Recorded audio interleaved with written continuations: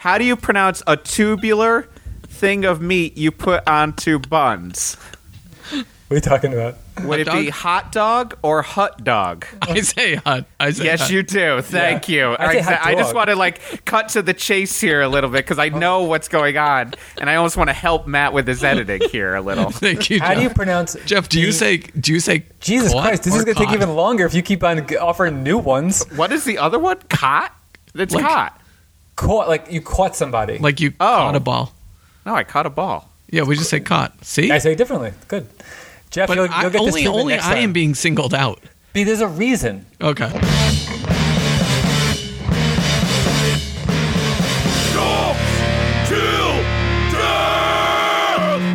Welcome to Docs Till Death, the podcast where old punks are talking about punk documentaries. My name's Jeff Garlock. I'm Pete Zetlin. I'm Matt, and I just want to finish up on this Kyle Rittenhouse. Let's not leave this in. So, today, we got a Pete pick. Those are the best picks. We're not. I don't know. I feel like I want to make the Kyle Rittenhouse joke, which we were talking about. We were talking about him in negative. I just feel like we need to make that clear for I everyone. hope that's very clear, yes. I don't think it. We were talking about was the picture of this scumbag real with the picture of the other scumbag. So, Pete, did you take a picture with him? Speaking of taking a picture of, what? That's not a good segue. Pete, what documentary are we covering today? We all had the pleasure of watching Bane Holding These Moments. Came out in... This is our most recent doc that we've ever done. This came out in 2020. October of 2020. Follows primarily the last tour of Bane in 2016. And this was directed by Dan Ellswick. I guess I think he was a super fan. You think? I don't know if he's self-proclaimed super fan, but If he identifies as super fan? yeah, I'm not sure where he identifies. I don't know that, but I would imagine he'd claim director, but yeah. It would be weird if he put his credit as super fan. Yeah, that'd be awesome if it instead of saying name director, it said name super fan. Cameraman, super fan. So he went out with them, I think, maybe it was 2015, and then they started putting this into production. So this doc follows the life and times of Bane, goes through some history of them, where they started, and then through the course of a long last tour. You put an emphasis on that log. It was, Was the last tour long? It wasn't clear to me if the last tour was long or if the band bucket list was long. or if just the documentary felt long of that Right. tour. That last tour was March through May 2016. So Yeah. it's probably about. It wasn't the full March and full May. I don't think. Yeah. But so we'll say it's about 2 months or something like that. long. But they also did all these final tours of final Australian tour, final Asia tour, final Europe tour that weren't documented. I mean, I think there's footage in this doc, but that's not primarily what it was. It was really the final U.S. tour. Pete, you've been threatening this for a while. First blush. First impressions of the Bane doc.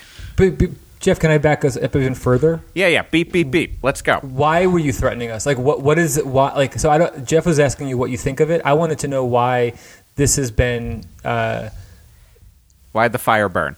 Yeah. Why did you want to hold on to these moments? I was holding these moments because I wanted to come out with both guns blazing. I'm not song gonna title. lie. That's a this song is title. no offense. Is that another Bane song? It's another Bane song. I'm realizing I'm all of a sudden so sad I can't play the game of integrating Bane because I just don't know the discography well enough. I mean, if you just gave some blood, you'd know it all comes down to this. Oh wait, are you passing me the note? I'm just going off of the little I know. Yes, I liked it. That was good. So, I think. So if this came out in 2020, when did we start recording? 2020. So Oh. I was excited that it was coming out. I hadn't watched it yet. I didn't want to do it that first season. And then, I don't know, I sort of hemmed and hawed about doing it. I also knew that neither of you were, like, really into Bane. So I was hoping that Not this would... into Bane. Not I into think Bane. that's a valid. Yes, I'm not into Bane. Okay. I Like, there are just bands I'm don't- actively not into. It's not that I'm Yes. actively Yeah, not okay. into this not at band. all. So I think maybe I was hoping this would pull you over to being Bane fans.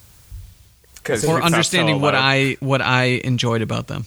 Sure. Yeah, so talk about, like, we could talk about it in terms of documentary, but I don't know if you really answered my simple question, which was, what, Usually he doesn't. It's kind of Pete's style. why? So the question I think I asked the first time was like, why did you want us to see Bane? And you gave somewhat of an I answer answered that. because you wanted us to see it. Basically, is what you said.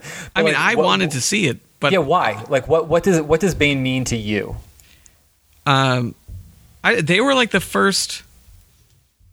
I don't know what you. How would you classify this music? Hardcore, Yeah, hardcore. Okay. guitar Ask, driven rock ask a and roll. stupid question, get a stupid answer. I don't know what to tell you. Did you not? I think this was the Did first you band. not watch the documentary, Pete? It's I'm worried about here. I just had a Matt moment. What is the internet? I think for me, How would you classify this music? What? Like, what do you? yeah, but there's different. They just say that they're a hardcore band every 5 fucking minutes in this thing. Jesus Christ. But there's different styles, you know. Like, I think this was for me the first band that was around that I don't know, that had like the gang style vocals. Obviously, like 10-Yard Fight was around, but I didn't feel as part. I'll give of you, that. Pete, that before this, and I understand why you're asking how we would classify it. Because I've never been Thank super you. Thank you, familiar Jeff. with them, honestly, and this is the first time I've completely gone through their discography. I just always would have been like, yeah, Bane, they're a youth crew band. Like, I was just like, yeah, they're a youth crew band. They're a youth crew revival hardcore band. And that's how I would have classified them. And now, Yeah, I mean, basically Not really, that, but though. more. No, there's more. There is more. They're not really. They're not a revival band. I think No, it's the nicest. that's the thing. I agree. Yeah. It was a misunderstanding. Even bands that they mention in this, I was like, oh, those bands are more of revival bands, and also had moments of like, do I need to revisit Reach the Sky, Floor Punch, like all the kind of bands that like I would be like, No. I don't know. I don't know if I need them in my life at this point, because it's just like a time. Yeah. But yeah. But what would I really So- call them? Hardcore, Pete. okay, yeah. Thanks. So I think they were the first band that when I was going to shows early on, had, I don't know, whatever that was, that, you know, gang vocals, that everybody knew the vocal, knew the lyrics, and were like, it's, you know, I was reflecting as we've sort of texted back and forth about sort of their emphasis on the lyrics and about being part of a scene. Mm-hmm. I think for me, you know, like having those first 7 inches and being like, oh yeah, I'm part of like the scene, and like there's this importance to it, and I'm part of it. You know, there was something founded in that I think I felt part of. The Bane 7-inch was your Willy Wonka ticket into hardcore. Yes. You found the golden ticket finally, Exactly. and it surprisingly wasn't wrapped in a paper bag. It We was were all shocked. yeah, by that. and right. So that was like a big shift for me. Not that I was only paper bag at that point, but they were also, you know, I mean, they're from around, you know, guys from Converge, so they were around, but also Worcester. So to have that band that was like not affiliated with like a New York tough guy kind Sure. of thing, and it was there, I think was intriguing for me. We said at one point that the Strife doc might have been like the closest to the world in a weird way, like of like what we grew up in, and this actually was even more so. Yeah. Like it was just like, oh, okay, wow, this is really just the it really was just like, yeah, okay, yeah, we know a lot of people in this sort of thing. And are just like, it was like, oh, this really is like the world at the very least adjacent at the same time. I think Pete, I mean, like we were joking with Pete, but I think his question, like of what are they, is a good one, and I think it's like kind of like, and you just spoke to it too, Jeff. It's kind of like subtext for this movie. I don't think this movie makes a whole lot of sense if that question doesn't kind of come up, like about what they are, because they are like, you can say like, oh, you can see why if you don't listen to them or you just see who likes them, you might think that they're like like a youth crew band, right? Or a Civil War reenactment band. Yeah, but then when you get like, but people are invested in them in a different way, like that's what you saw throughout this documentary. Like, yeah, they use hardcore tropes, so like youth crew bands, but they use them differently. They are always talking about the culture of hardcore like youth crew bands, but they do it differently. And then like, when we start talking about the movie, like lots of talking heads, lots of super fans. Yep. And that was on one hand surprising how many super fans they really had who showed up and like seemed like they had real connections with these people. But it also makes sense because like they did in a certain way carve out like a unique, like they were working within kind of like a couple different scenes and like back and forth, but like I think they really like occupied a singular space. And like when someone occupies like a singular space like that, if they're going to be successful, people really like they had a really, they were doing something that other bands, they connected people could, I mean, this is just saying the obvious, it's in the movie, they connected to people in a way that a lot of other bands didn't. And I think a lot of it has to do with like the inability to really peg down, because if they were just another youth crew band, it would just be another record to buy, another thing that like these kids can buy like 5 different colored variants of and feel proud that they have in their collection. But like the connection to Bane, I think for a lot of these people, I mean, Pete is saying it, and is deeper. And I remember when I first saw them with the first 7-inch, they're confusing, and effort, once you get it, I think people get into it. Yeah. I mean, those first 7 inches, I mean, I think for me, I don't know why the songs just connected with me. I mean, I really liked just sort of the build-ups, the mosh parts. There was, they had really catchy parts, and it was this somewhere in between of like the youth crew, but then they had like some metal that was in there. I think as someone who loves genre, it's also genre is very personal to people. And I think it's even seen in like people's reactions to Bane's music throughout, where it would be like this kind of push-pull where like, yes, there were a lot of super fans, but they kind of even talked about it's just like, oh, you want genre, but you don't want it to, you want it to hit all the right tropes, but you don't want it to go too far from the tropes. And it's kind of this like moving back and forth kind of like amorphous blob.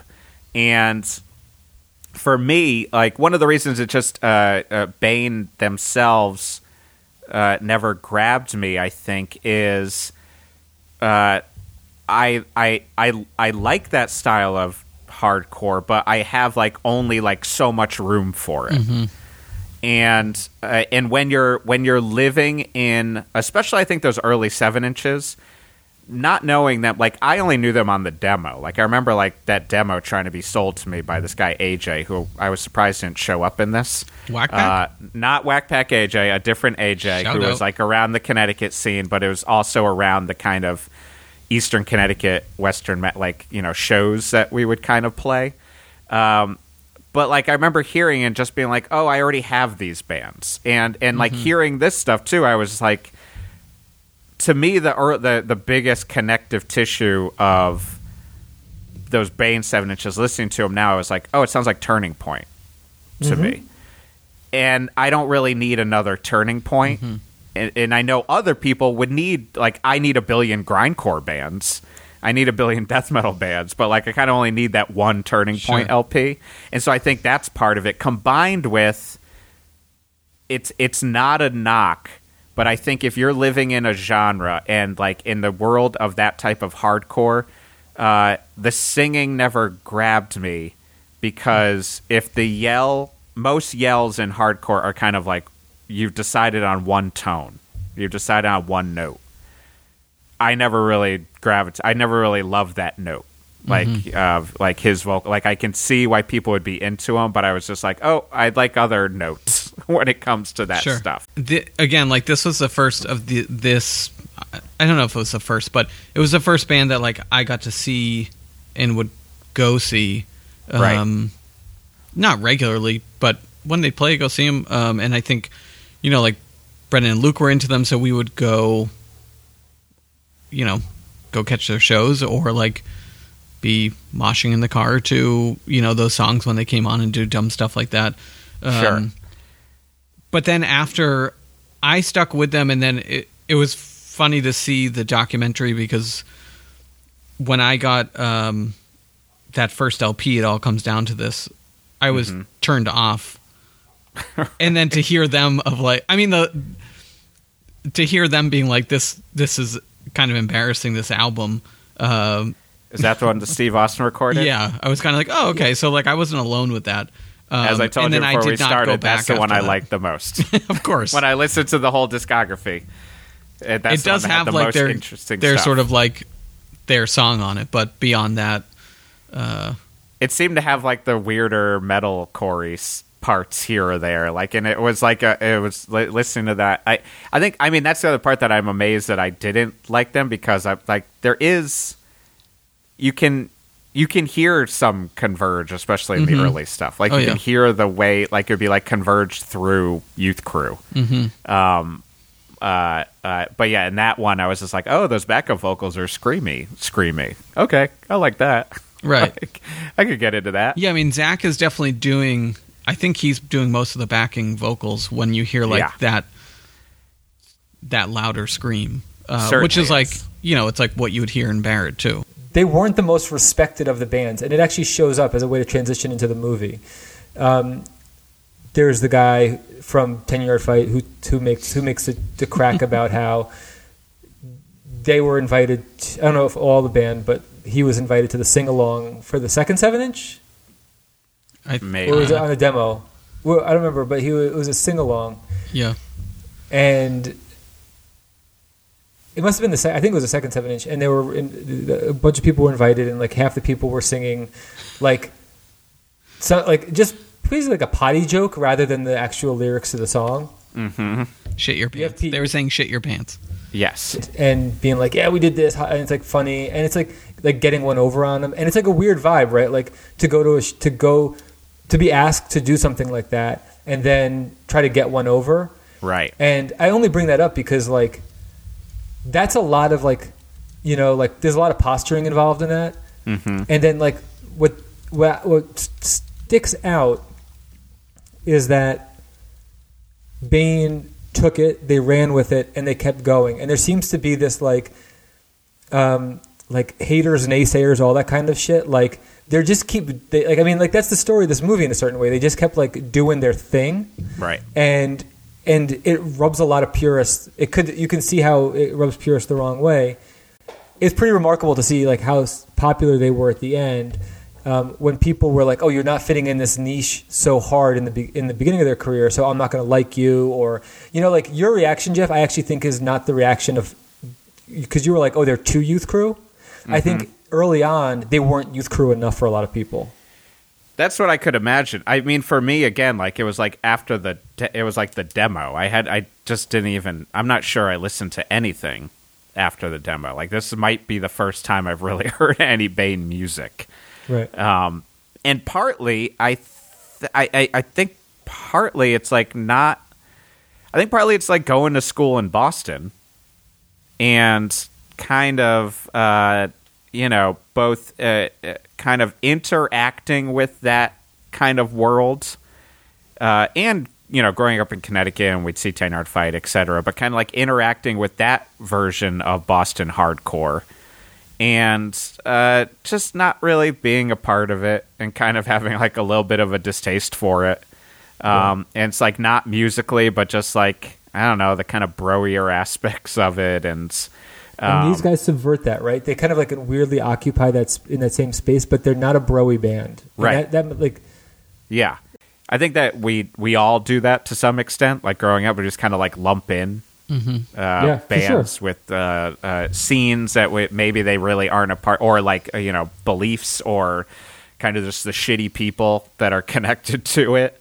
And especially when, again, going to BU, it was like, that was like, I don't know, if I sometimes look at like all, just like, it's like the maybe it's like Bane in this world. It's like if I look back at all of our friends in BU, like especially early on, it's like such a slam of like every state and every type of hardcore kid all at once.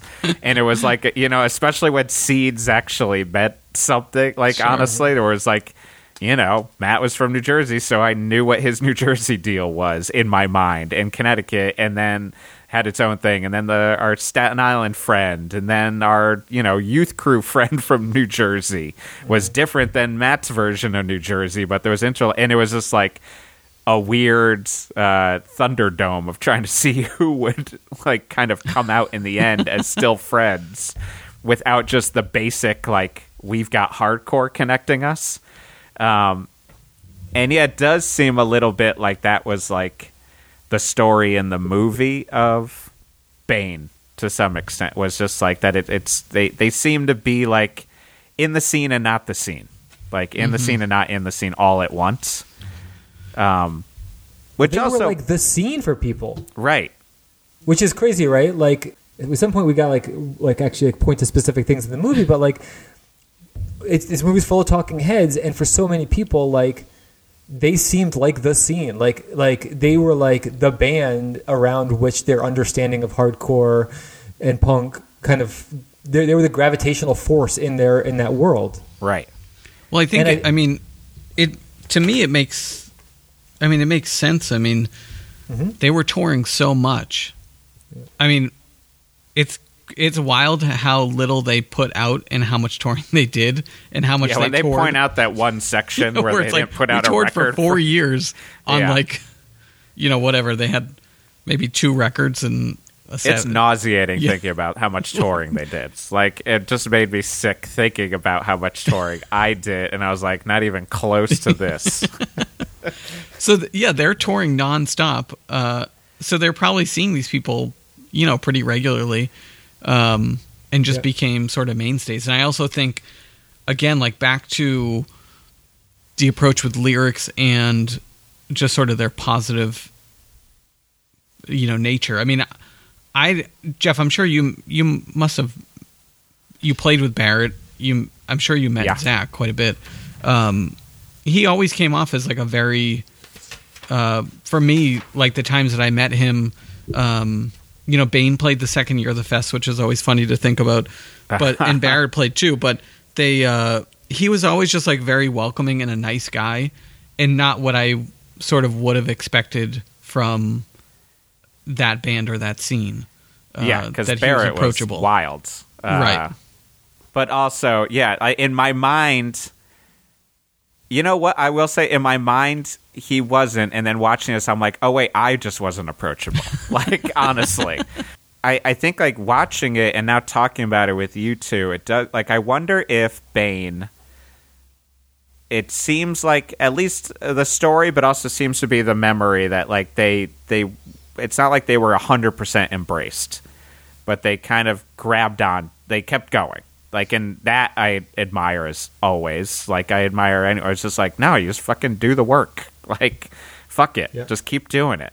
But also, is that why, and I don't say it in, like, derogatory term, but they could, like, get into, like, the Warped Tory world and, like, past that because, like, could they be the band that, like, maybe, and maybe one of the reasons, like, they were like, oh, we played Worcester and there was like 150 kids, like, and this is like, I've been there, Bane. Like, it's like way too far into your career, and you're like, fuck, what is going on with our trajectory here?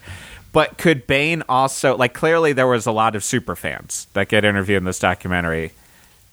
could Bane be also the band that's like, in my mind, how like Deaf Heaven is for some people, where it's like, I don't really listen to any black metal, but I've listened to Deaf Heaven. Mm-hmm. Like it's kind of it like supersedes in a way, because there's enough going on in them that's like, well, I'm kind of this type of underground music kid. I can grab onto this part of Bane. And they've got enough of the Youth Crew stuff, so I could be like, this is my hardcore band. Like, that's a pretty good point. I mean, I think that for me, that probably was what they were, because I wasn't searching out a ton more bands. Well, I think that's why it's always so fun, and we bring up Bane all the time with you, is because it doesn't make it makes sense. It doesn't make sense right, at all. Yeah. That you're like, well, what about Bane?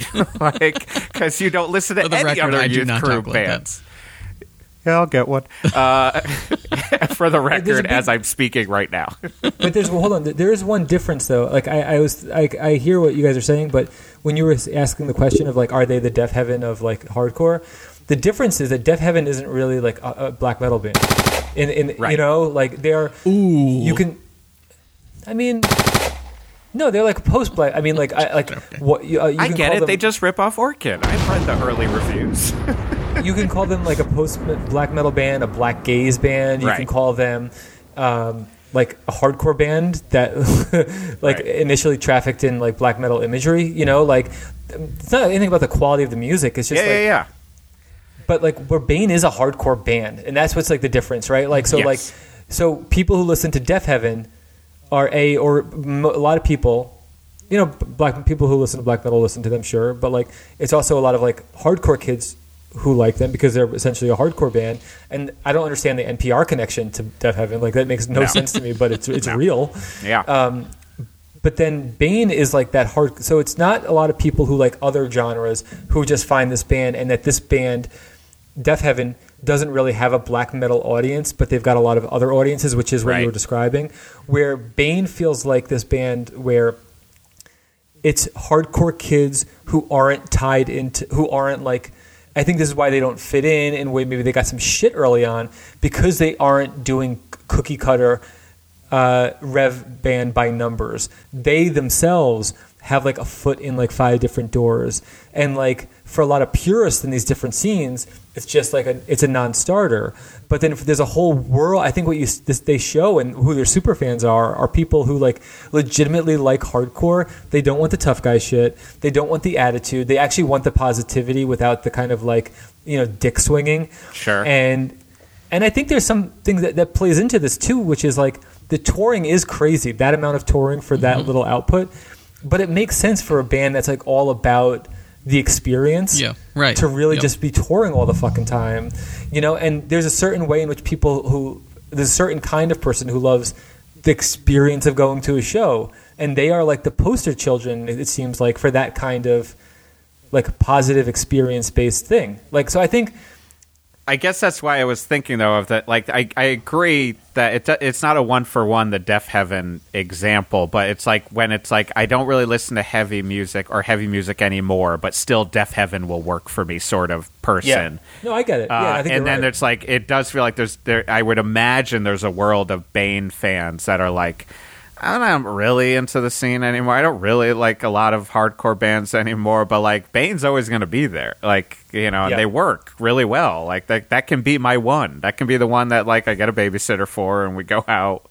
Like, seems and like I that's get the it. case, right? Yeah. Like, and it totally makes sense. I think that's the interesting though part too that I was like thinking about watching this, and again, I feel like I'm constantly like feeling like I want to say like none of this is derogatory towards the band. It's just me really trying to like kind of parse through it.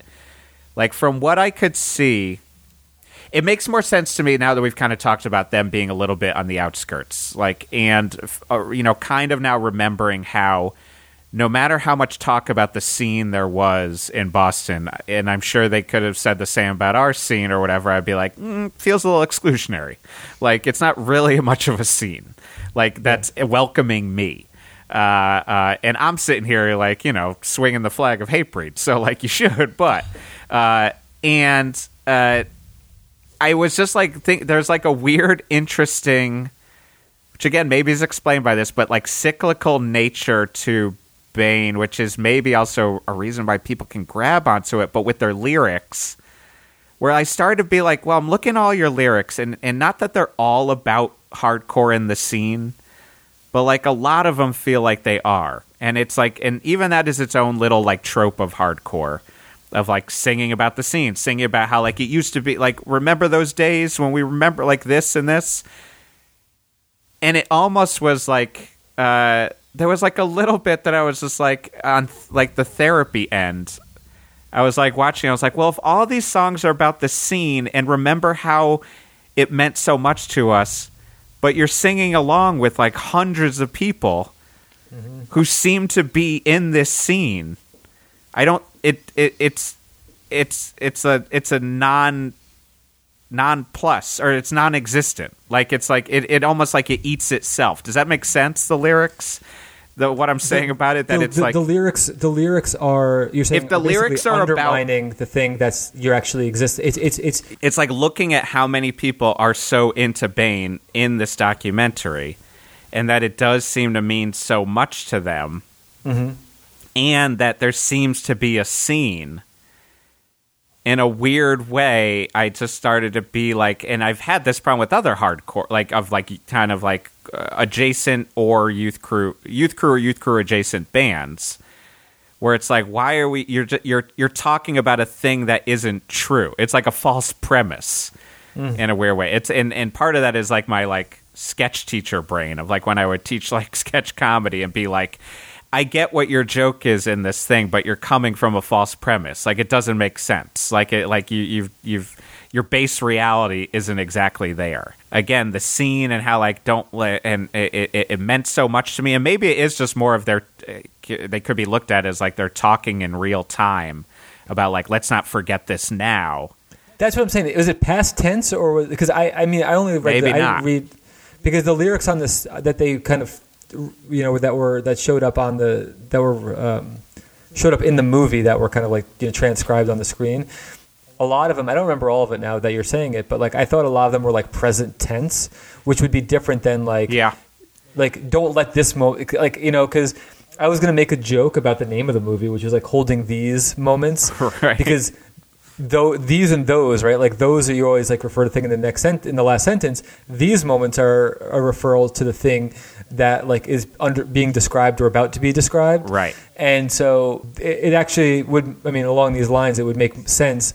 It's like it is it's a present tense. It is like forward looking, and so it doesn't have that whole like I remember the day, you know, like it doesn't have that.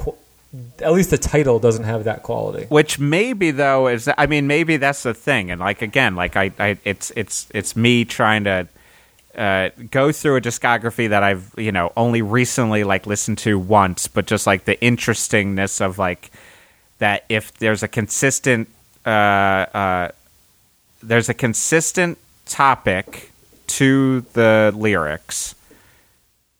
But they are, as you're pointing out, like if they are in the present tense, and I think they might be, that's also one of the reasons why maybe they like people could continue to glom onto them. Yeah. Because you're feeling like you're in an active thing versus the fun thing, but also the absurdity of like even when I like listen to like a Gorilla Biscuits, and I'm just like wait, aren't you guys like 16? Like you've already complaining about how the scene used to mean more, and then when it came to our age and it was like, yeah, whatever, like you could tell me the stories about how like the Boston scene went downhill and Wolfpack and all this stuff, but like and fights were breaking up shows and they weren't happening, but like when the lyrics start to become just like complaining about how the scene used to be better, basically. No, it's reactionary, and that's why I think it might be different here because they read very much like not a reactionary band. Like there's something very conservative and reactionary about a lot of the Youth Crew stuff, and it makes sense why these guys would not be on the ends with that because they just seemed more fucking like legitimately positive and like wanting to, you know, just in their demeanor and then their willingness to try new things. Yeah. So I mean, if I was going to rate Bane, not listening to them, I would give them a very high rating after this movie. But maybe that's, I mean, that's different than the movie itself. Not that the movie itself Right. is a bad thing, but I'm just saying, like, this movie. We haven't talked about the movie. What we've talked about how this movie is in a certain way won us over to the band, Yes. but that doesn't necessarily mean the movie's good. Although it doesn't mean it's bad either. Our kind of classic question, like, who is this made for exactly? Like, what was the kind of intended end goal of it as a movie, not just as a, love note to Bane? Because like, it clearly exists as a love note to Bane. But it is like those bits where I was like, oh, is it like it's not really explaining the mass scene. It's not and even the structure, I was getting like thrown off the structure where like it felt fine. But I also was like, oh, what is the flow of this? Is it that it's about this last tour? Oh, we're going to jump back. It's about maybe the history of Bane. Is it about the emotion of Bane and not really the history of Bane? Like, or is it kind of touching on all that? I think like it's much. This movie is much like the correction we made to Pete at the beginning for you and me. Is that we're like not into Bane. Yeah. Like, we're just not into Bane, and like that's how I kind of felt with the movie. I was like, it's good, like it works.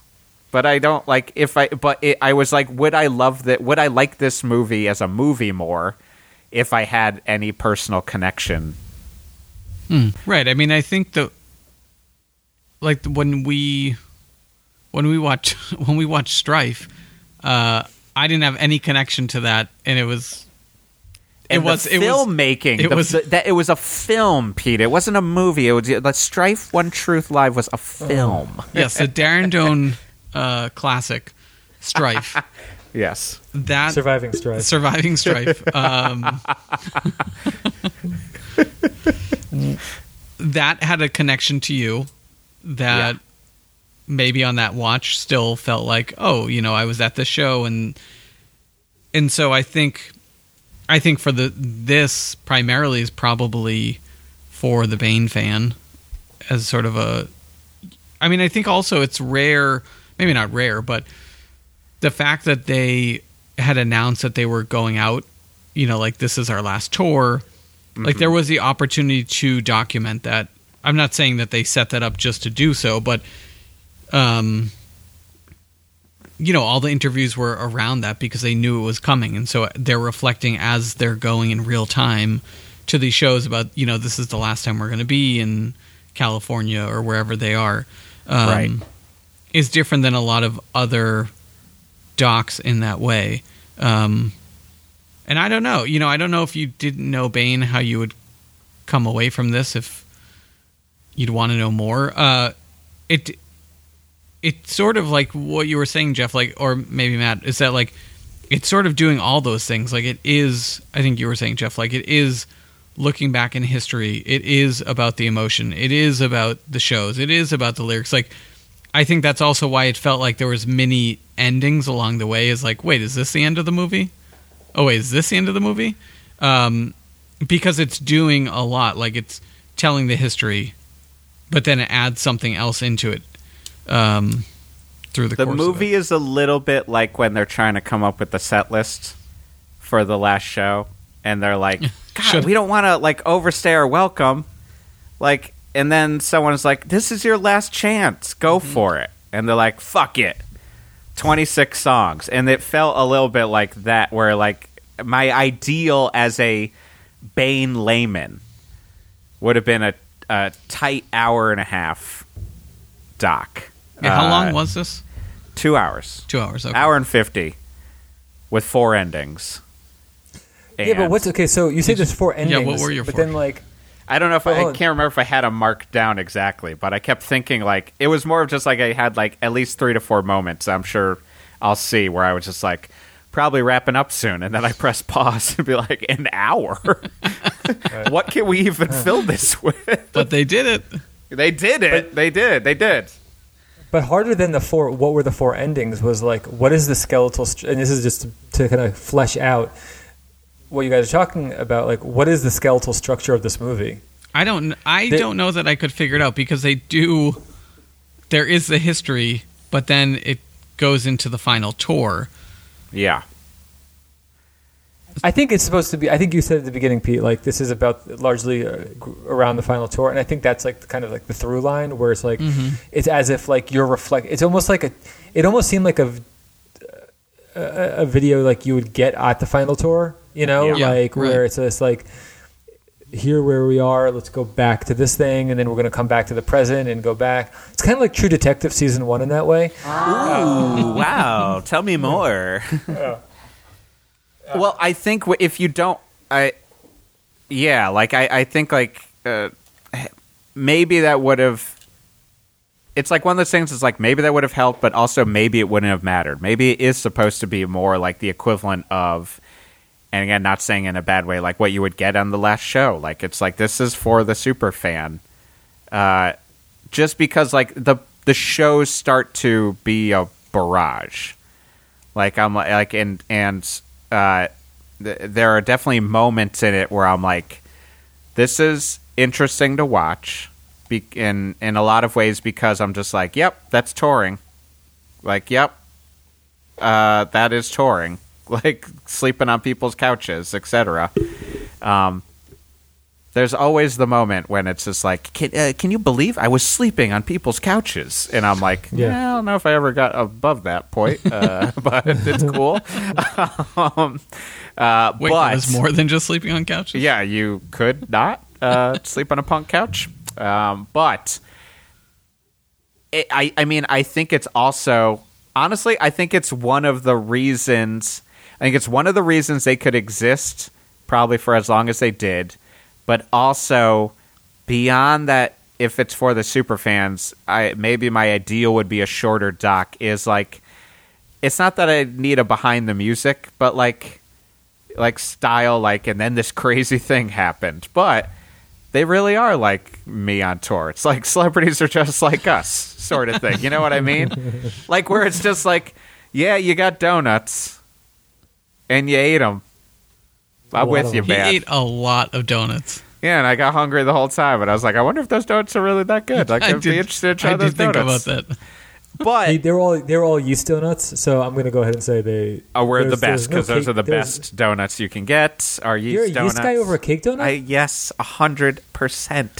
This is Hundo. subject for another day. %. That's Punk Food Volume 2, yeast donuts versus cake donuts. But it's just like it's hard when if the main, going back to what you said, what is the main structure? If the main structure really is the tour, to some extent, if it's just a barrage of the dates, and then honestly the shenanigans are like what we got into, which is not that exciting, like in the grand scheme. Mm-hmm. Like there's not enough shenanigans to warrant as much time for me as the layman watching it. Right. But maybe like the hardcore fans from Germany who flew in were psyched to see every single moment. But I think that's the thing. It's like that's where it felt also like this one is like maybe the closest to how we all, when we toured. Because it was just like, all right, here's some footage of jumping into a lake, and then food, and then like kind of like being, you know.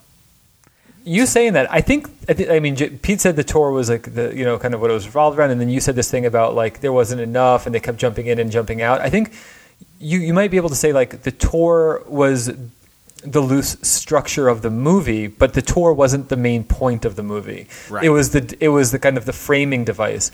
Because if you think about it, like the history is kind of like an obligatory thing in these movies, right? Like, you know, like of a single band, but it didn't really serve the purpose in the movie of just kind of like, you need to know how this all happened, right? Right. Because if you did, you'd be like, where'd the first drummer go?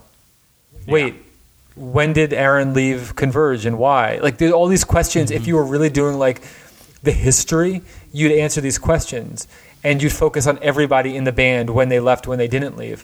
What the history of the band shows you, or the way it's presented, what it shows you here, is how friends came and went through the band, right? Like it was about, like, think about the redheaded drummer guy. Right. I can't remember his name. I'm sorry. The guy from Reach the Sky. Uh-huh. Or Close Call. Nick. Close Call. I'm sorry. Yeah. I'm sorry. Close Call. Like when they talk about him joining the band, it was like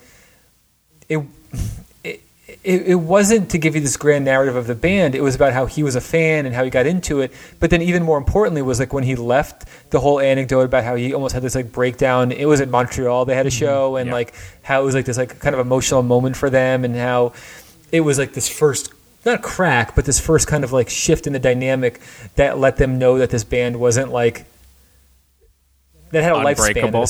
It had like a lifespan. And another moment in this, I was like, I hear you, man. Yeah, but all of that was to speak to the dynamic between them as a band, and then and their friendships to each other, and everything featured in that way. Like another way of making the case that I'm trying to put forward here is that like there was as much time spent, maybe almost as much time spent too with the demo and getting it together, and like they just dropped that Kurt's in the band at some point, right? And then it's like it's quickly over. Like that would be if you were doing like wow, this band's important, you would focus on that because he's a big important dude. If you wanted to focus on like no, who are the people who are actually important in the little microcosm world they make, and if Kurt's not part of that, you don't focus on them, right? But anyway, they spend as much time in that like early like who the band are as they do with the replacement bass players. So the whole thing at the end about the replacement bass player going like almost skipping the final shows because his mom passed away. Right. Like it's really notable, I think in a very kind of lovely way that equal attention is paid to both of those things in this movie. Right. Right. Because that tells you more about what the movie's about than the tour. Right. The tour is the structure, but these like little things about the lives of the people and how the band affects them and how they interact is really what the fucking movie's about. Yes. That's a good point. I think I agree. I think I still was left of like, if I had gotten an hour and a half of that, it really would have like hit me home. Like just because again, like it's like at a certain point, and we've encountered this with other like kind of talking heads, but like where a lot of like in this one, I was like, oh yeah, a lot of these talking heads are just fans. Which is nice. That's that's what they're going for. That's the aesthetic, what the story sure. is. Yeah. That's what the aesthetic is. But there's only so many times, like as someone who like I'm not invested in them, that I need to hear about how important they were. Because again, just thinking in story terms, but like it's also just a simple fact of. That's why the celebrities are just like us. Like they're kind of the same where it's like it doesn't seem like there's many exciting things. Like they really are. Like one of the reasons it seems like they were touring for 20 years was we just did it. Like we did it and you just kind of get in the van and you do it and it's like and honestly, saying this as a 43-year-old straight edge man, there's often not many interesting stories of a straight edge man on tour. So fill in the gaps with that, with a bunch of, basically everyone's straight edge. You're like, okay, great. Basic tour shenanigans. And then broken up with more people telling me that they're like everything to them. And it's just like, I think the point maybe would have, I'm just wondering if the point of that, if that's the kind of theme, connective tissue is of that, if it would have just hit me a little bit harder with a little bit less. Sure. But I think it's in that sense, it's like it's like a love letter to the band. And so they're bringing in, because I think back to Matt's point, like the idea of that human connection is so important to them, then I think as a fan, that resonates in having all of these people who, I mean, one, they had like a lot of band members, so there's that in itself, but then also the amount of people who were connected to the band that were included in it. So it just, yeah. The presumption that Aaron, I think his name is, makes early in the movie. Oh, sorry. No, Aaron, Zach.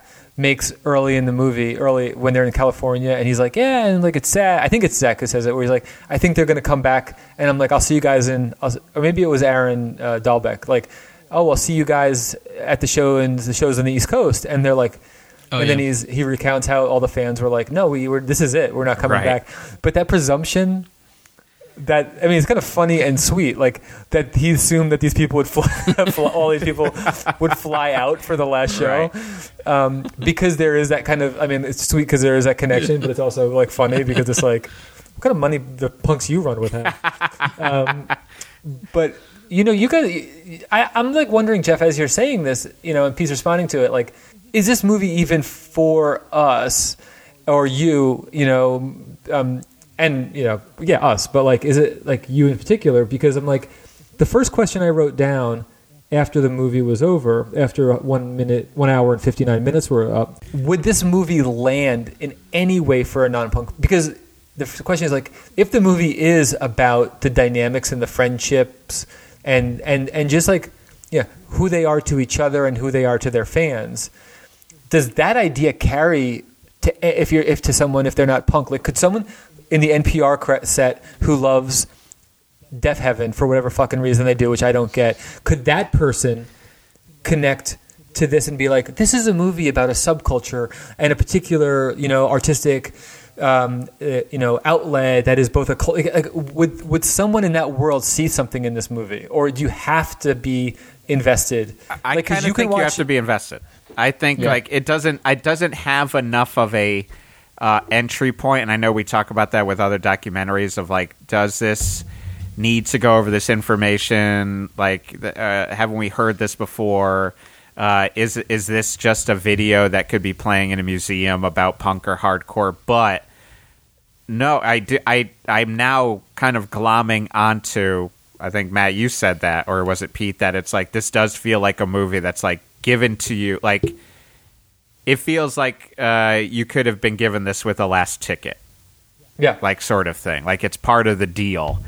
And so even that, like, it beyond, like, only because there were people we knew in it and people related to it. I was very psyched they showed a picture of Piebald for Pete. There you go. But it felt also like I was like watching. It was like almost like you're like peering in on like something that's not for you, and not like it was like trying to keep you away watching it. But it's like it doesn't have enough. I don't think it has enough of an entry point for the non-punk. I don't know if I agree. Really? Yeah. I don't know if I do either. I think I'm on the fence. wow. Go ahead, Pete. Go ahead. I think it does. I mean, it may not resonate, but it's almost like a behind the music, because it does do the history of the band, and it isn't just sort of as if you would know who they were, and so, okay, here it is. I think because it gives you the history of, the records they were doing, how they got together, I think that gives an easier entry point for sort of someone who doesn't know them versus like, I keep coming back to like Instrument, where that definitely feels like if you didn't Instrument know, might be for no one at this point. I'm starting to think. like if you watched, That's a good comp, though. That's a good comp. yeah, if you watch that with all those like long sort of artistic meandering scenes, I don't know. I think that's definitely for the fan. I think, yes. I mean, I definitely think Instrument is almost like willfully obtuse. Like it's like willfully alienating in the best Fugazi way possible in some ways. But like, no, I wonder if it just like, I don't know. I think like maybe it would have to be marketed that way. It would have to be marketed as your entry point is the theme that we're talking about. Like that it's like, sure, you may not understand the scene, but you understand the feelings. Welcome to All Things Considered. Today we're talking about Bane. Better than Death Heaven. Matt, why are you on the fence? What? Because I had the first couple records, Okay. 7 inches. I haven't thought about Bane for a long time. Even after watching this, I'm not particularly interested. I'm not going to pursue their music. It's just I don't think it's like I might listen to that one record that they all recorded together because they talk about how fast and tight and they co-wrote everything and like how whatever. I like the way in which they talked about that one. But for all of that, is that the one they're like, fuck it, we're gonna go crazy, 2-minute songs, and I'm like, well, yeah. I mean, I just need to say, like, I know we've talked about how, like, they're actually more than just a youth crew. Like, I've talked, like, and I agree with that. Like, they're not just, like, by the numbers, but, like, every time a fan would be like, and I'll just go on the ride with every crazy idea they have. And I'm always like, I mean, I like the craziest ideas. Like, but don't they have crazy ideas? Like, I mean, they mentioned at one point, like singing. Is there, like, real singing on some of the songs? There were a couple songs that, maybe for like a verse, and I think half of like a line. Well, and the song they focus on in that last album is when they had all those guest people. Don't suck me in here, Pete. What's I don't that? want to talk about Power Man 5000 here. Don't. Why are you trying to bring me in talking about Code Orange? So they had the girl. Anyway, Code Orange. They also had the guy who was in Have Heart Fiddlehead. Pizza Fiddlehead. Yeah, Fiddlehead he's a head. big fiddlehead guy. Fiddlehead head, Jeff. Fiddlehead Come head. on, Yeah, Jeff. Yeah. I mean, all those guests are another good example of just like it's just so interesting. I mean, that's one of the many beautiful parts of hardcore is that there can be like this scene in this world that I love so much and know so much about, but like Have Heart is like a band that will come up all the time. It's like, that band changed my life. That band did this, and I'm like, I think I listened to like half a record, and it was like, yeah, that's cool. Sounds like hardcore. I don't know. It's very important to people. There was a student Very I had, important to a college student who was like, saw my wrist at some point and then would come and try to talk to me about bands after class. I'm like, not really appropriate, like after the semester you can talk to me, but she would always be like, you gotta listen to New Have Heart. You gotta listen to New Have Heart. And They played their, I think it was final show outside of Worcester. There were so many people there. Yeah. Like, I think they estimated like 10,000 people. that's wild. Yeah. It's not the band, it's me. Like, I mean, American Nightmare, I'm just like, I haven't heard, have I heard yet? What is the thing that everyone loves in this band? I get Have Heart. Like, I don't get, I mean, if we're just like kind of like doing old man time right now. Yeah. I don't get American Nightmare at all, but I do get Have Heart. Yeah. What about HopeCon? Should we just do this? Like, just say which bands Yeah. we get, like, why people are interested in it for like 5 minutes? I get All Pigs Must Die. I've never listened to HopeCon that much. I've never heard of them. Wanted to like them because of All Pigs Must Die, and I'm like, I don't even know what you're talking about. Hope yeah, Conspiracy, but right? now That's they a go as band? Hope. Now they go HopeCon. Is that right? I didn't know that. Yeah. And so what's the relationship to All Pigs Must Die? The singer of Same Hope singer. That's his name? Conspiracy is in All Pigs Must Die. I The forget singer his in All name. Pigs Must Die. Oh, okay. Well, this is Kevin already off something. the rails. Yeah. So you're on the You know- fence, Matt. I also Pete, go think, ahead. He has something. Jeff, you were saying like punks like us wake up, do the same things, but they were able to tour extensively. Like it's not like they just did a few tours around the U.S. or things like that. Like they hit up maybe every. I don't think they went to Africa. But Is that a little shout out to Interesting. Punk in Africa? Punk in Africa. They hit up maybe almost every continent. They did do Extensive like touring. the Catharsis style. Once they got into other countries, I was like, this is like their tour like Catharsis. Yeah. And they also toured, like a lot of the Turnstile opened up for them, Code Orange opened up for them, like Saves the Why Day. are you starting this, Pete? Don't make it difficult. We just got out of old man section. Just teasing you. I'm just saying they toured extensively, and they also a lot of bands that are two bands currently that are big. Saves the Day were big. They were in those circles or taking those people out on the road. Yeah. Opening up at that Worcester show. That's right. Wearing a funky winter hat. Singer, that's what I noticed. I noticed that too. We all noticed the hat. What else we got? So you're just pointing out that they toured.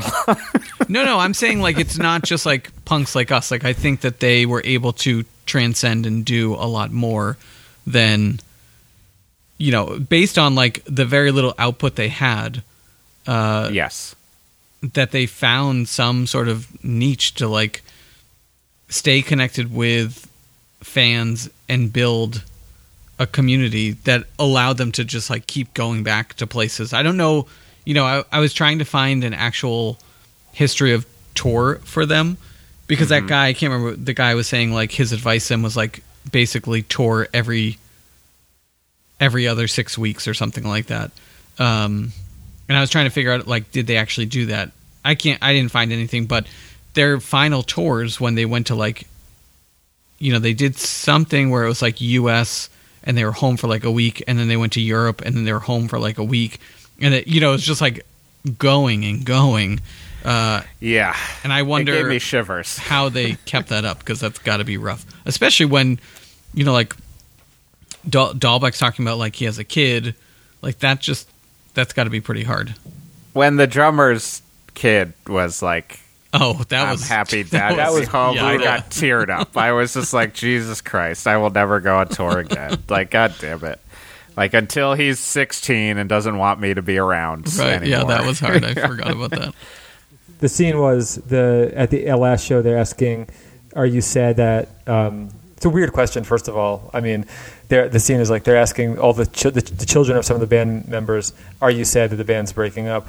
Like, and the like 5-year-old maybe of the bass player, right? Yeah, drummer. The drummer. That's right. Of the drummer. Was like he knew that the answer was supposed to be yes. He's like, yeah, but I'm much more excited that my dad's not going to be gone all the time. Yeah. So that was a touching scene. See, lots of touching scenes. Like they chose those are all choices. Like this is what the movie is, And so there are a lot of touching scenes. I mean, Singer Barrett passing away. Very sad. Mm-hmm. And again, it has nothing to do with, except for them canceling half a tour. Sure.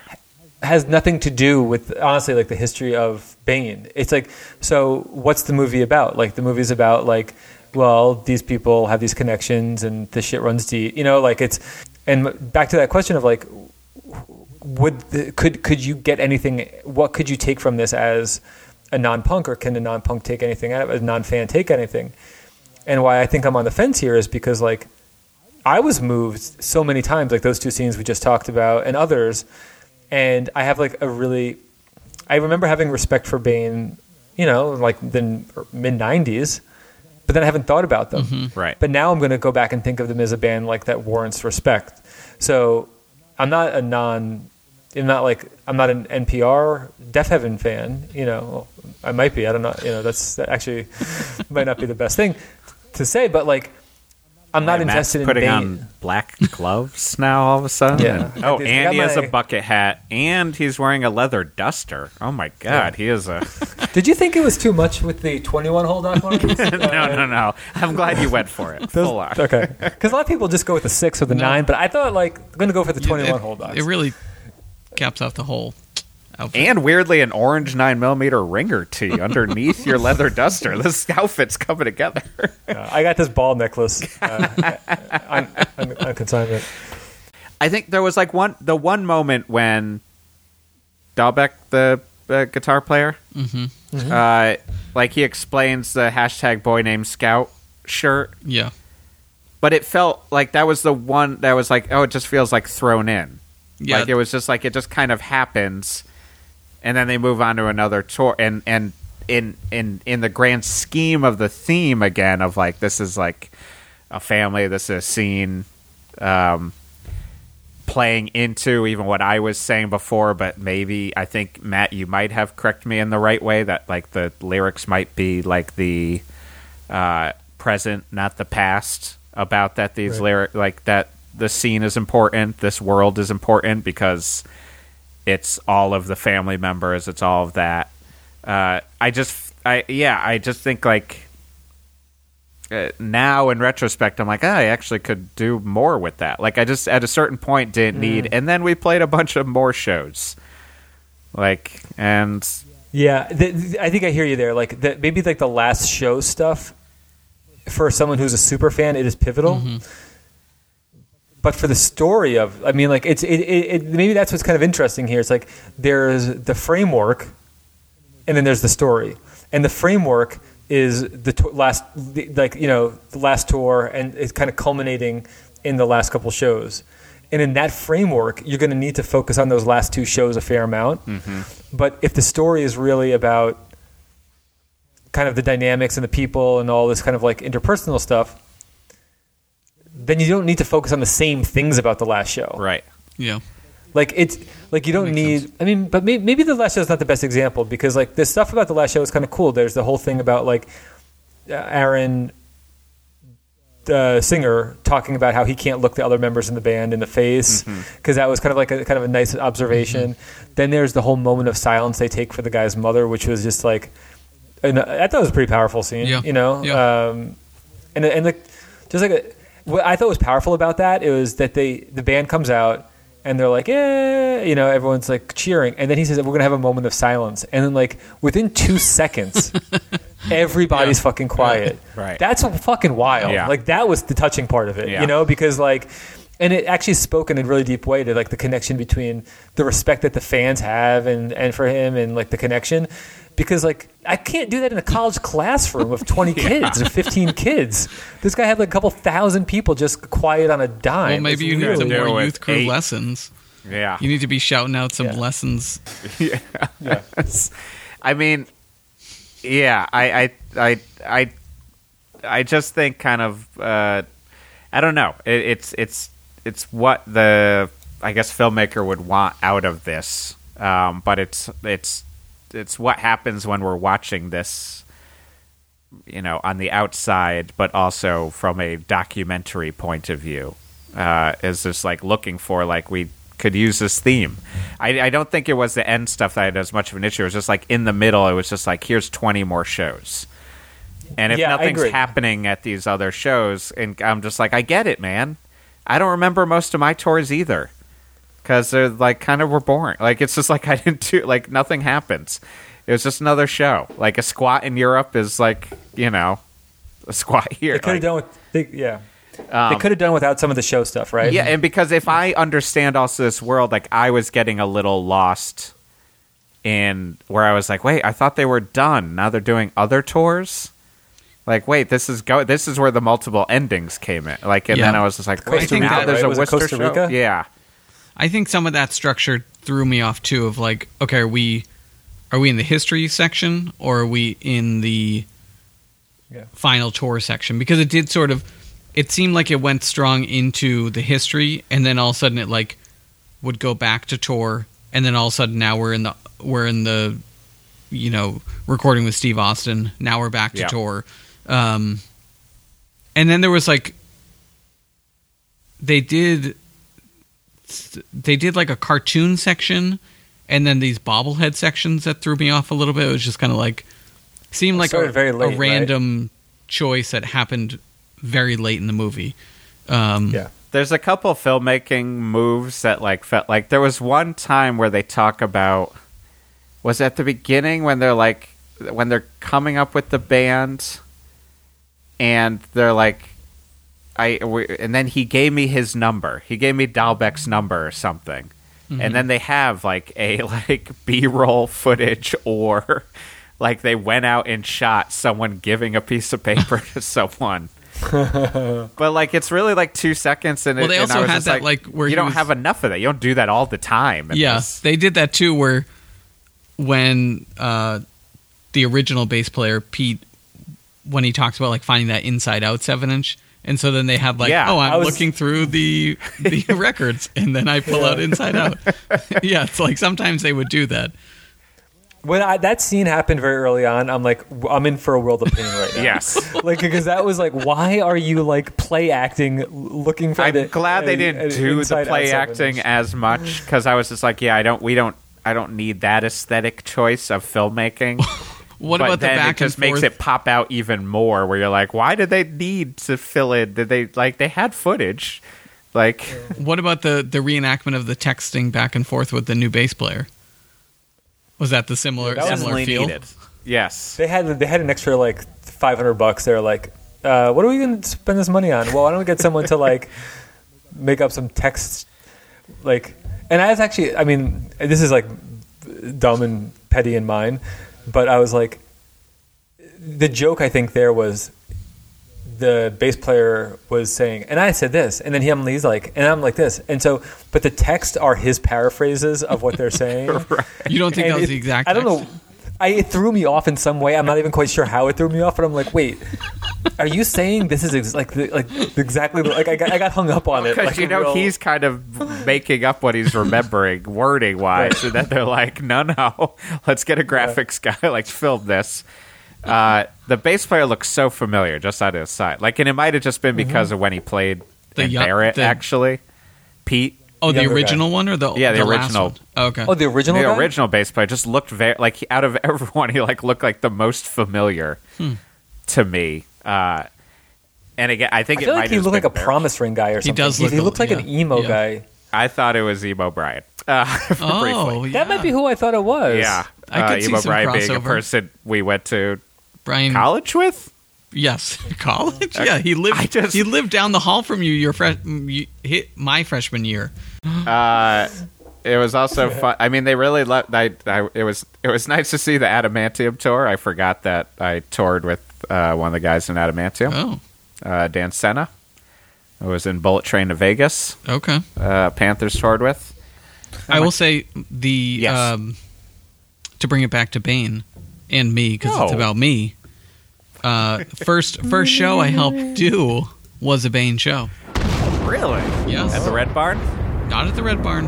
What? Old Town Hall, Andover, Massachusetts. We had Converge, Bane, Piebald, Cave-In, Jesuit, in my eyes. I mean, classic show, bro. Classic. Classic match. Jesuit was the only touring band on that show. Yes. Wow, That's wild. Yeah. Cave-In was only supposed to... I think Cave-In only played a few songs because it was supposed to be their last show, but it wasn't really. It was really the... I think it might have been the first show with Dave Scrod when he started. Sure. Wait, first or last show? I think No, it was their first. first show with him. What do you With mean him. you did helped it? You just Well, worked me the and this door? that kid Ryan, who was in Obbity Bobbity, did it together. Canifera wasn't on that tour. Which tour? Jesuit, because I'm thinking of when that must have been, like your junior, or I don't know if years Jesuit. around there. I think Jesuit and Piebald did a tour. I don't know if it was then. It could have, maybe. That sounds familiar. best demo Okay. ever. Canefra. Oh, I thought you were talking about Favorite Piebald. demo. No, not Piebald at all. Also, I don't know if this will go in, but I was shocked that Cruel Hand. I didn't know Cruel Hand was so like interwoven with Bane. They were just like a band I knew in like kind of like Panthers-y world. Like because they're like That's the Cruel thing. Hand. stone. They're essentially like, I mean, from what I remember, it's like they were like, I feel like even like my booking agent would like mention like Panthers playing with Cruel Hands. Like, unless I'm merging it with a different band, but they were like kind of like a stoner, like 70s rock band. Like, basically. But clearly, you know, with all hardcore kids in it. I was really surprised that, like, I didn't know that. I mean, again, I don't know any of this, but like the Rotting Out connection surprised me. Right. Like they just like, because that's not a band I think of when I think of Vane. I think a totally different world when I think of Rotting Out. Like, you know, like I don't know their music particularly well either, but they just seem really fucking tough. Yeah, it does. I mean, I feel like the main thing we have learned from this documentary is that, Matt, you and me, we really didn't have much of an idea about what Bane really was or became. Right. Became, that's for sure. Became. Like, you knew, like, I knew what they were at the demo. You know what they were at the, like, beginning stages, Right. but, like, clearly their kind of tendrils went everywhere, like, surprisingly. Yeah. It's like it I don't know if I'm switching over to listening to Bane that much still, but I can. The goal of me appreciating them happened. Like if that was the goal. My job here is done, and I will be listening to them.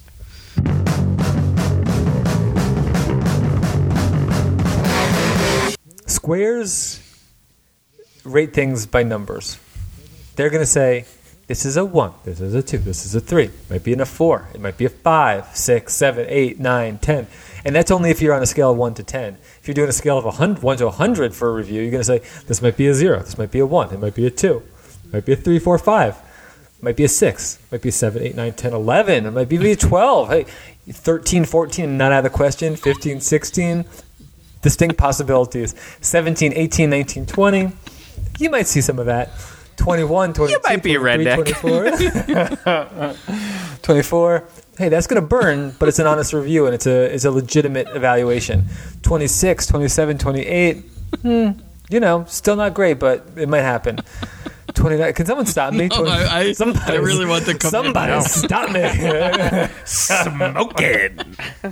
Oh, it was worth it just for that. Okay. But I wanted the commitment to go all the way to 100. Yeah. Bane would have gone to 100. That's what I'm saying. Ouch. What would Bane do? That's always got to be your motto now. WWBD. Yeah. Okay, so I don't think you answered the question about how do we rate. I'm about to get into it. We don't rate it those ways. We ain't squares. We have an impressionistic rating system that finds its kind of. Halfway through Every the second time. season, Matt still can't describe what we do. He always starts out strong with the joke, and then when it's actually time to explain, it's like, Okay, so we don't rate it like squares, as I've said numerous times. We have an impressionistic rating system that is generated. It's self-generated. It's like the energy and the light that comes from the sun. It's a system of evaluation and ratings of punkness that comes from within this punk documentation. We pull the punkness out of this movie, and then we put it up to a mirror, and we look. We shine it back onto the movie and say, This is how punk you are. And for this movie, what we pulled out of Bane, holding these moments, are 2 hours talking. He's got to go look at what the title of the movie is. Is this movie as punk as flying from Germany to see a hardcore show in Worcester, Massachusetts? Is this movie as punk as the most enthusiastic and positive fan base in all of hardcore? Is this movie as punk as a Bertucci's tattoo? didn't even talk about that. Is this movie? Didn't even talk about classic There's not much to talk DTD move. Is this movie as punk as Dave Grohl? Jeff, you go first. Pete's going to close this one out. Wow. I mean, this one's pretty easy. Gotta go most punk as most enthusiastic fan base in all of hardcore. That is what we realized is the theme of this movie. That is what the point of this movie is. You know, as we all watched it, we tried to, as we do with a critical eye, find the structure, find what is the heart, the driving story of this. And it isn't the last tour. It isn't even Bane in a lot of ways. It's the scene, man. It is the scene, and is the fans who appreciate them and have gone on the ride for 20 plus years, because they've done some reunions after that. But it's wild. And so much like the fans, I now appreciate them a little, Bane a little bit more. So Godspeed, filmmaker, you did it. That's punk. Great answer. Yeah, well done. Although it's true what Jeff says, and the movie is the drive of the story is this fan base, I'm going to go with this movie is as punk as a Bertucci's tattoo. Wow. What? Because the Bertucci's tattoo is on a guy who is friends with the band, and he's I think he was in Barrett. I think just or it was friends with I think Barrett. it's just friends. And he shows up That ain't Andy most of this. Godiva. most of his scenes are him being up, or the majority of his scenes are him talking about the singer from Barrett dying, and it's a very emotional scene, a very emotional segment. So it's sincere, it's earnest, it's heartfelt. There's also this goofy Bertucci's tattoo on his arm while this is happening, and in a certain way, this is what. Can you explain the Bertucci's tattoo? The Bertucci's tattoo is just the Bertucci's logo tattooed on his arm in faded red or faded ink. For people that don't know, this isn't just for worldwide. This podcast, Bertucci's is a pizza chain. I believe maybe only in Massachusetts. There's one in New Jersey. Okay, there's just one in New Jersey. Only one. There's one in like South Jersey. They're Central known Jersey. for their totally adequate pizza and the caramel pesto. they love that. Caramel I've never had pesto. that. Caramel. I meant caramelized onions. Oh. I'm Yes, fucking tired. yes, that was the key. But the little key to Bertucci's is they put a little olive on top of your pizza.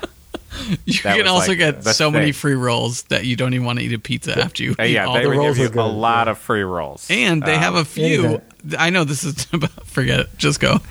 No, go ahead. Talk about Bertucci's, you hungry guy. But so this guy has a tattoo of the Bertucci's logo that includes a little black olive on his arm. And not so many tattoos either. That's the other part. No, it was like that might have been his first and only. Yeah. But you know what? Like, you want to look at that scene and you want to like not pay attention and not take it seriously because this guy's got a Bertucci's tattoo.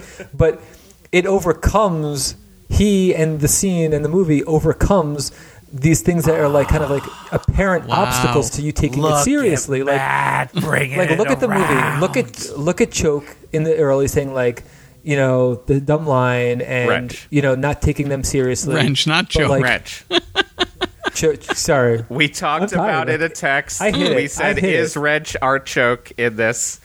But that whole thing of like, you know, kind of mocking and or like not, you know, being kind of a juvenile kind of thing, and it's like the movie and the band and the movie have this like, it's easy to see how it could quickly detour and get sidetracked by kind of like the foolishness that can kind of surround punk and everything a lot of times. But this movie really like it finds a way to, and the band finds a way to be a little more touching than it has the right to be. I'll say that. Yeah. Just like the scenes with the Bertucci's tattoo guy. Right. And when it's all said and done, you don't forget the struggle and you don't forget the streets. And I want some pizza with caramelized onions and pesto. God, I no kind cheese. of kill for some of that right now, honestly. Yeah. So, Oh, well said. All right, well Pete. said. Bane Oh. fan number one. What do you got? This one's a tough one. I want to go. I mean, I wanted to go Bertucci's tattoo. It's not about what you want to go; it's what you do. I know. Yeah. I'm torn between. That was teacher voice. I'm torn Pete, put on between right there. Bertucci's. I know. I understand. Yeah. I'm torn. I bet you're upset that your favorite shoes don't fit anymore. I know.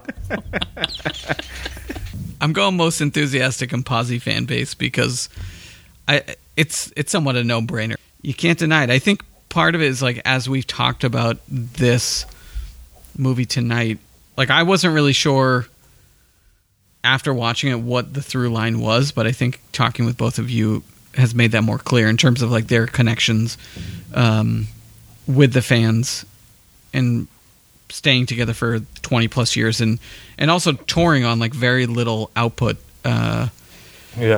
I think for me that's why I want to go there. But I really like that Bertucci's tattoo because it's like that is commitment that guy got Bertucci's tattoo as his Bane. Yeah. All right, well, that's it for this Bane. Good choice. Thank you. Good choice. choice. So Matt, So what do now you we got a Matt pick. We got a. Are we going Matt. SLC Punk 2? Or are we going? Whoa! I mean, please don't. Right. Okay, we're doing the year that punk broke. Whoa. Which means the other F word lives to wait another day. Damn it! That's the end of this episode. My name is Jeff Garlock. Up the punks. I'm Pete Zetlin. Just like the X on the back of my hand, I'm going nowhere. Is that a Bane lyric? Yeah.